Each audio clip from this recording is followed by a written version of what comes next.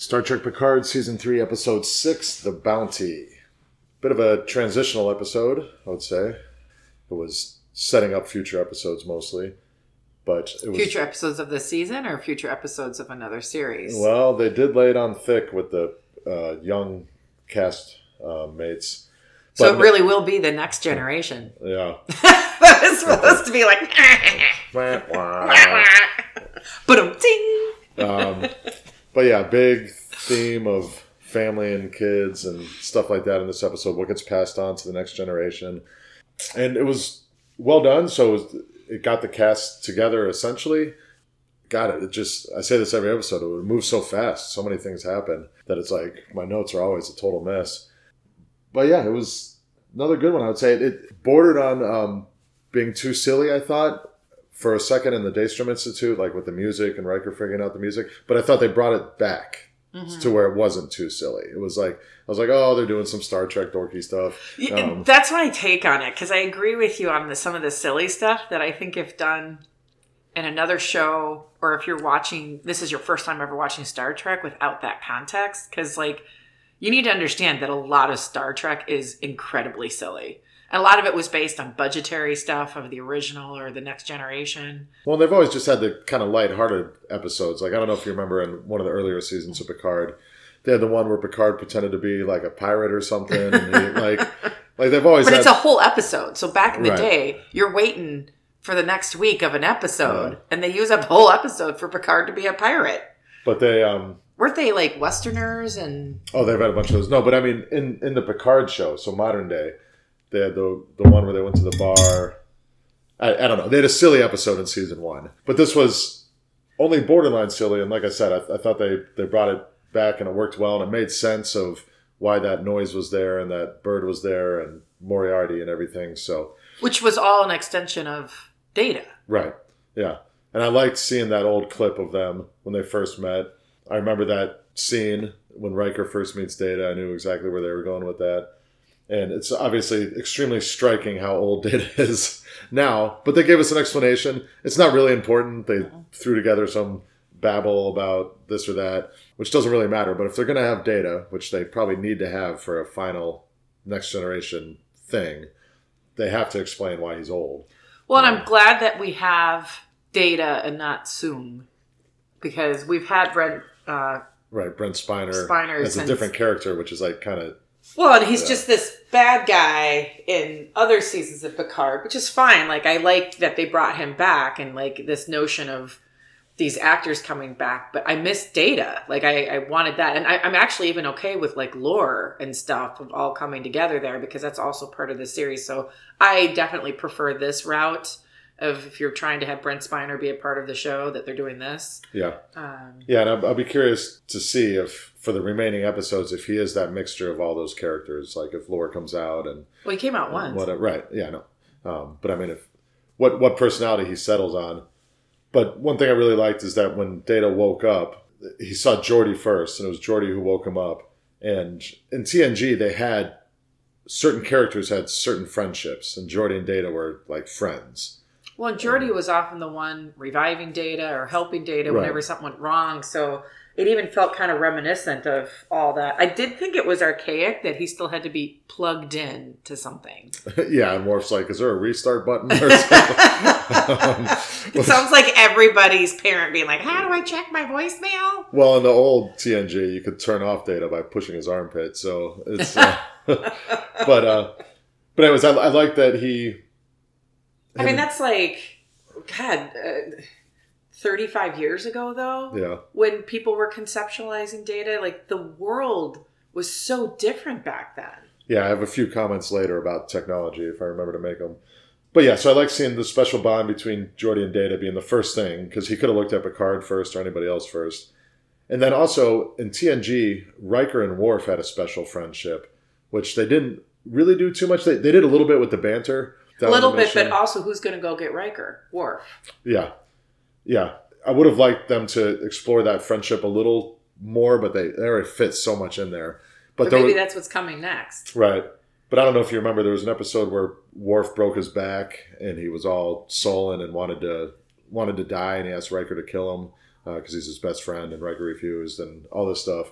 I am learning that I don't remember squat about pretty much almost anything, which is why I always reference there are 4 lights, because that's all I got. That's all you remember. Yeah. But you'll be like, yeah, I remember this, and I'll be like, no, I don't remember that at all. I'm just trying to impress my wife with my Star Trek knowledge. It's working, man. This is working. Um, and it's funny because when we did rewatch like pretty much all the good episodes, I'm pretty sure that was almost 15 years ago now. Yeah.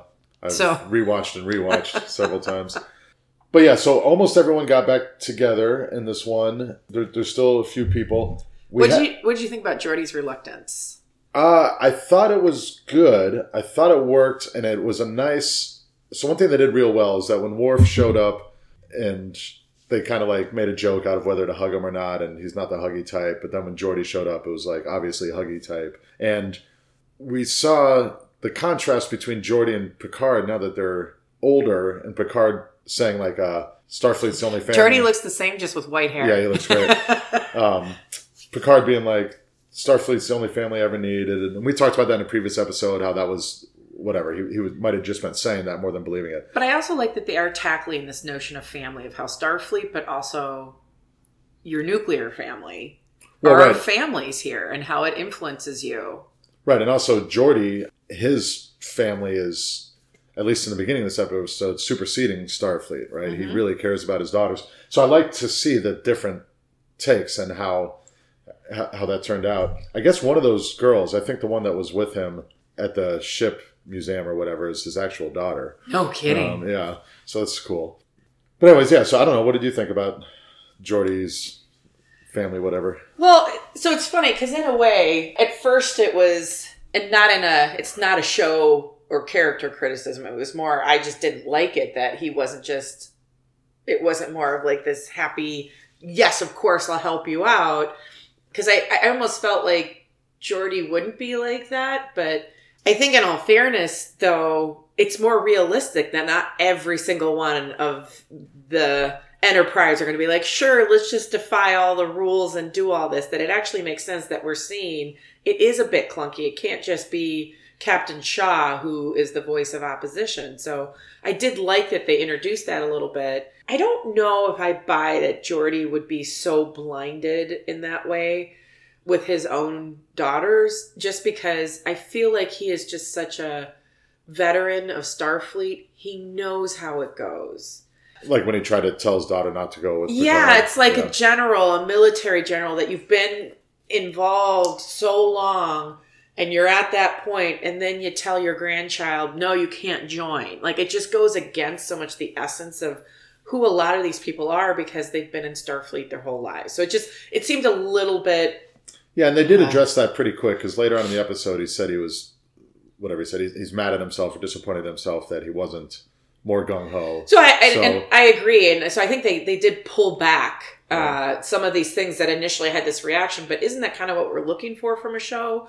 To have reactions, right, and then to see how it's resolved. So that's why I'm trying to be very careful. This is not a criticism.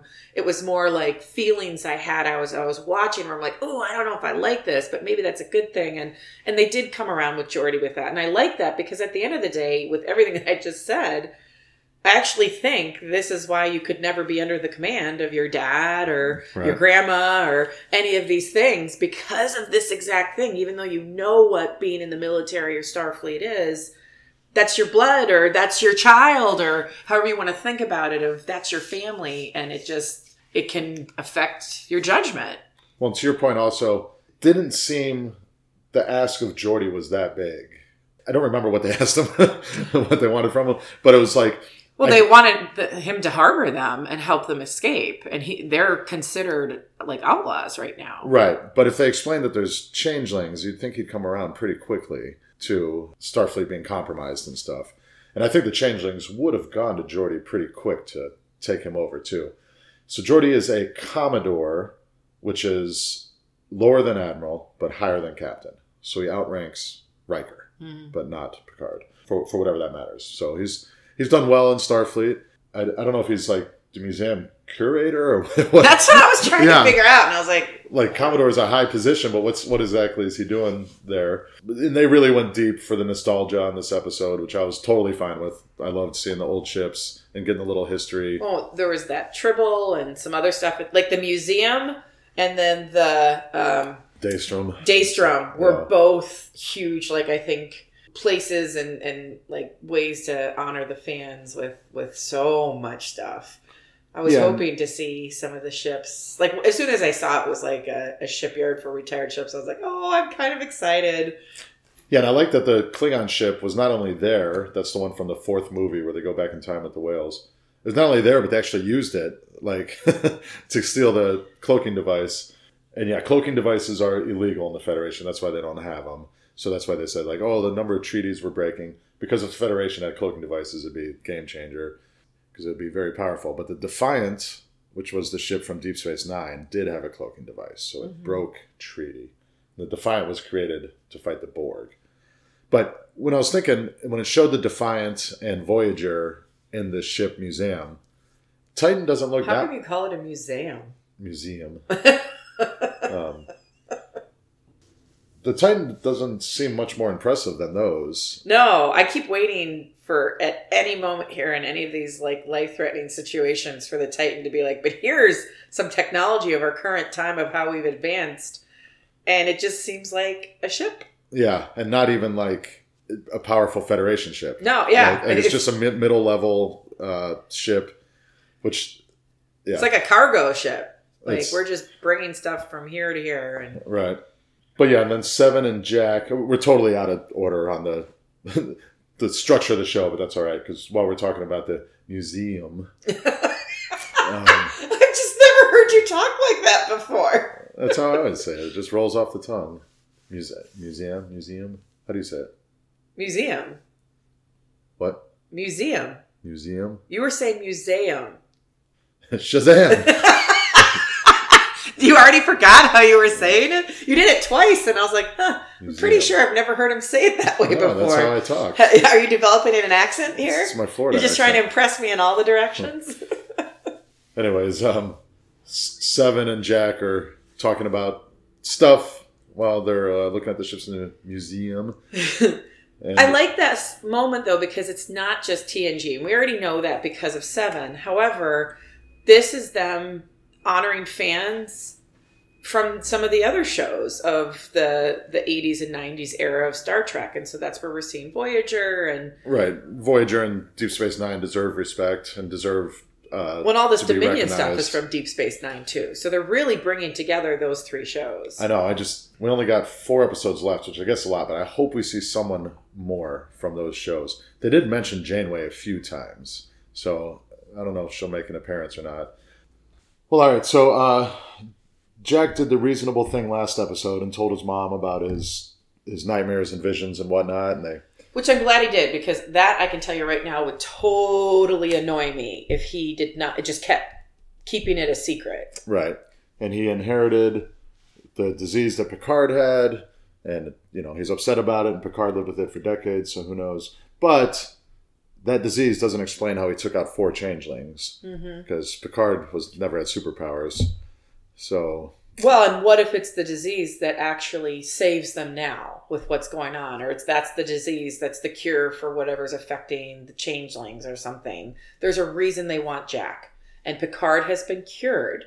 So he is no longer himself, but they went after his body that was diseased, and they want Jack. So I wonder if this disease is actually something very important for the changelings.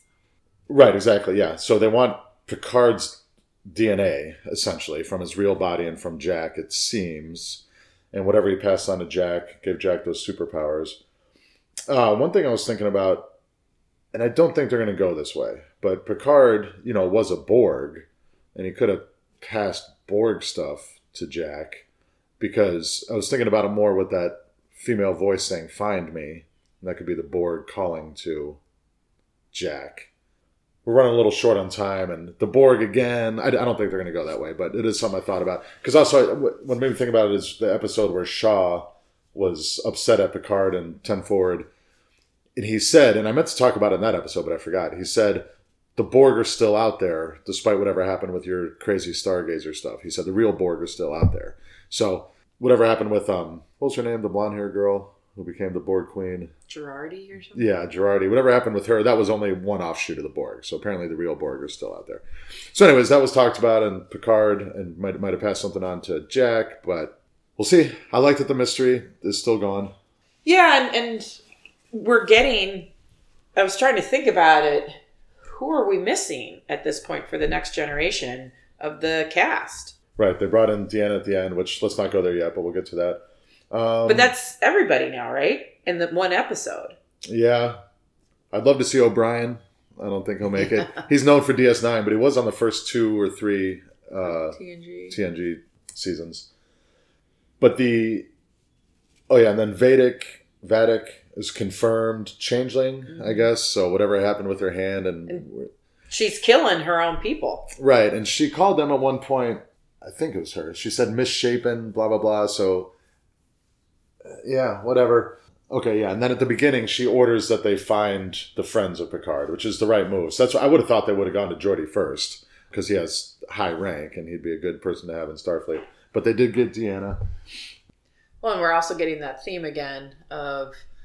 There's nothing you can do to me that will make me betray my friends. And then he sees Deanna, and it's like, here we're getting this distinction again between family of Starfleet and family that you create. Yeah, so I guess let's talk about Riker in this episode. So I like that he led the away mission just because it was a throwback. Yeah. I mean, it really should have just been Worf and Raffi, probably. But I guess they needed Riker. I was surprised that they were sending Riker, but I was like, sure, fine, why not? Right, because they're like, any volunteers? But if he wasn't there, it wouldn't have worked out because he's the one who had that connection with Data. And they did give us some acknowledgement of Raffi and Nines, right? Yeah, Raffi and Sevens. Yeah, which I never bought that relationship. It but still then seems forced to me. I liked what they did because they just had Worf make a bunch of awkward comments. Yeah, which were all fake, which was funny. Yeah. And it was funny, so I was like, this is great. It was good. I don't remember what he said, but he's like, I'm pretending or whatever. Something about like warriors before battle saying goodbye to a lover. I'm trying to remember. I think he said like 2 different jokes and it was just funny. Yeah. But yeah, so they go on an old school away mission and all the stuff we talked about before, Data's subconscious or whatever is protecting Daystrom. And then they get cornered. Now, one thing, since we don't know who's changing and who's Starfleet, it was a little jarring to see Riker shooting up Starfleet people. Again, where's the stun guns? They gotta explain that to me, because I don't think Riker would be doing that if these were Starfleet, or they would at least address it and talk about it. Well, I think this is a really big distinction that people who aren't familiar with these characters or the previous shows, why this would be so noteworthy to longtime fans, where if this is brand new to you, you probably wouldn't think twice of all of that. Like, yep, that's just the natural thing of shooting back at people, but it is very against what some of us know. Yeah, you can't be killing Starfleet people. And then another thing that happened, so when they captured him, well, I think it probably would have been Worf who would have ran out there and sacrificed himself. Not Riker. I guess it's fine. But I was like, huh? When he was like, we're getting out of here. I'm going to go, do that. But then he got captured, which I kind of like because we finally get the crew together, except for the guy who's been there the whole time is now going to be gone. So we don't really have the crew together. But then... I think we will by the end. Right. But then he's being tortured by Vadic, who's pretending to be a Starfleet person, which also wasn't right, because presumably the 2 people she shot were real Starfleet people, and they're just letting another Starfleet person torture another Starfleet person. Like, I was like, huh? Unless they are also changelings. And because we saw her kill someone on her ship, and she did reference about our brethren who are suffering and having to hold forms. So she's referring to the changelings out there, but yet they're all part of one cause or one group. But funny enough, my first take on it is that they weren't actual Starfleet. They were changelings. And so we're seeing what she's doing here. So I just don't know why she'd be killing her own people, unless she's going rogue or something. Right, which we have yet to see, but she may not be either. Yeah. It's just the reason why I partly thought that was when she talked to that head thing. And they're like, it's more important than you. Like, she's like, no, I can't drop that. Like, there was some conflict there. and then how she killed one of her own kind of easily, it felt like to me, on her ship. Yeah. So we're already seeing some setup possibly. But, I mean, to your point, it's very realistic that those are just still Starfleet people, and they're just going in to protect Daystrom to the invaders. Yeah. Yeah, hopefully they'll answer that, or maybe not, I don't know. But I do like that. So they captured Riker. They already had Deanna. They're going to use her against him. And it was, if this were 25 years ago or 30 years ago, TNG, you'd be like, oh, I wonder how they're going to get out of this. But now it's like, since this is the last voyage and this is modern TV, you do wonder if something's going to happen. You know, which normally you wouldn't worry about with Star Trek. Post Game of Thrones era. Yeah, exactly. Another thing I kind of enjoyed that I thought they did pretty well is they're tying in this AI theme. They did it with, Data being part of the security system, but then also how Picard's trying to get Geordi to turn off the transponder or whatever. And Geordi's like, oh, all the ships are connected now. It's like the Internet of Things kind of thing. So it's just a good update on kind of subtle modern day commentary. And then just going back to Geordi and his family, I liked Jack and, God, what's his daughter's name? LaForge.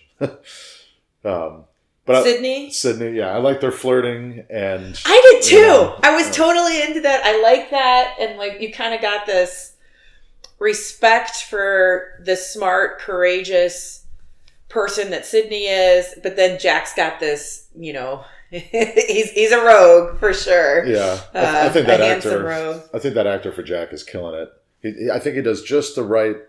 Like, he reminds me of Patrick Stewart, but he's not like Patrick Stewart. It's kind of weird. He's his own person. But he reminds me of him. So I think he's doing it very well. And Seven even said that, like when he said some poetic comments. Yeah. But which is annoying, but also helped her feel seen. Yeah. But yeah, so I liked him flirting with her and them concocting some plan. And I like Geordi being like, and stay away from my daughter. Right, yeah. I knew he was going to say something like that. Well, it's weird though, because we were kids at one point with this, and now we're parents, and so like we're kind of understanding like probably how you would view Jack. Yeah. But I like that, and I like the idea though of I would have so much automatic buy-in for the kids of these characters that we love. Well, right, that's the thing is if that they want to do a show. I really felt in that moment like, God, they're laying it on if they want to do a new show. If they wanted to do a show on the Titan or somewhere else with these new characters, it would totally land. I would watch it. Yeah. Yeah.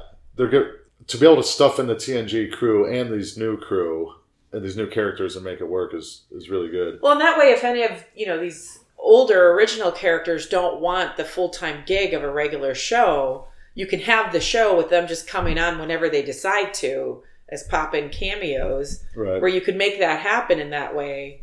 But this is the way to build it and to set it up. I hope is actually where they're going with it. It might just be what they're doing with no intention beyond just the season.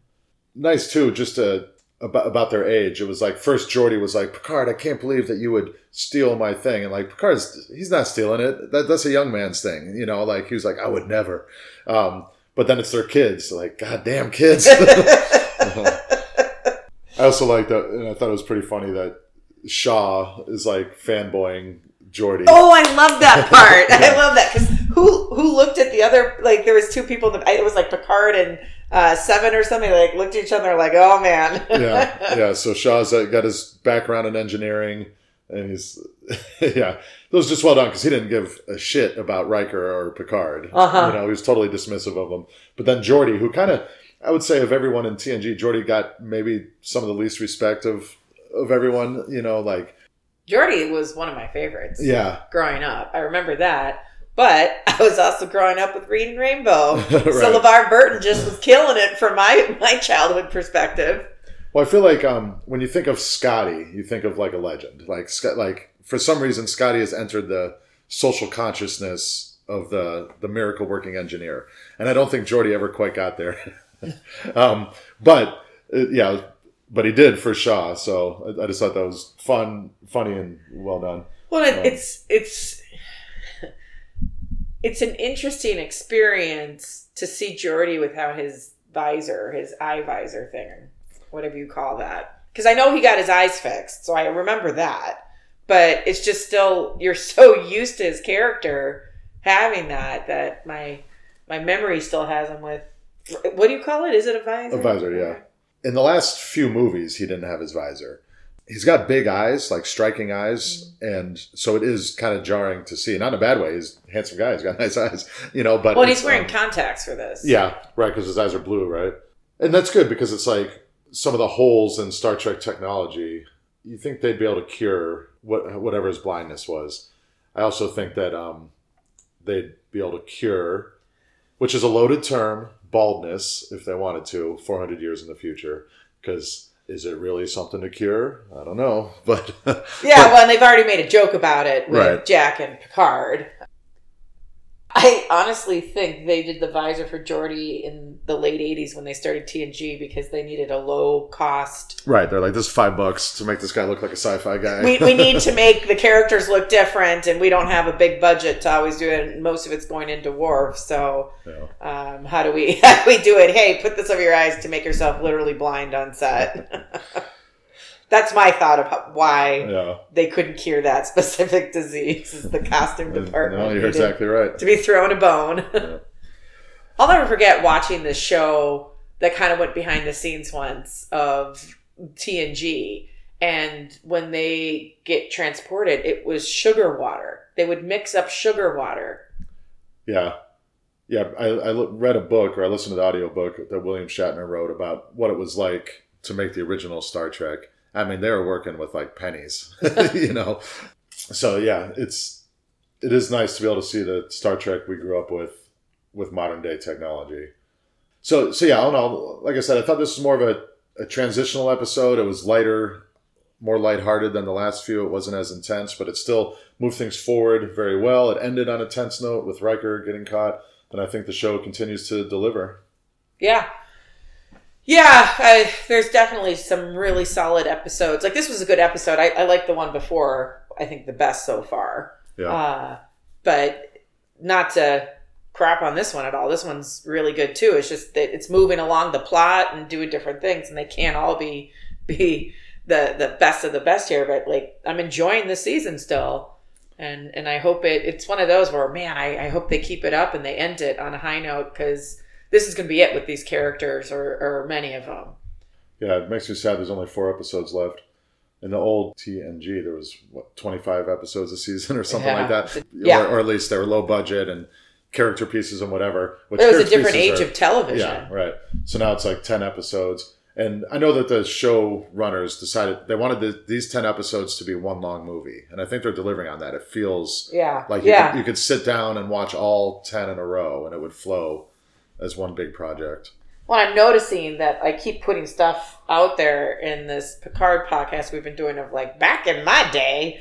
But back in my day, television, in the fall you had season premieres, and in the spring you had season finales. Yeah. And then occasionally there would be a series premiere finale.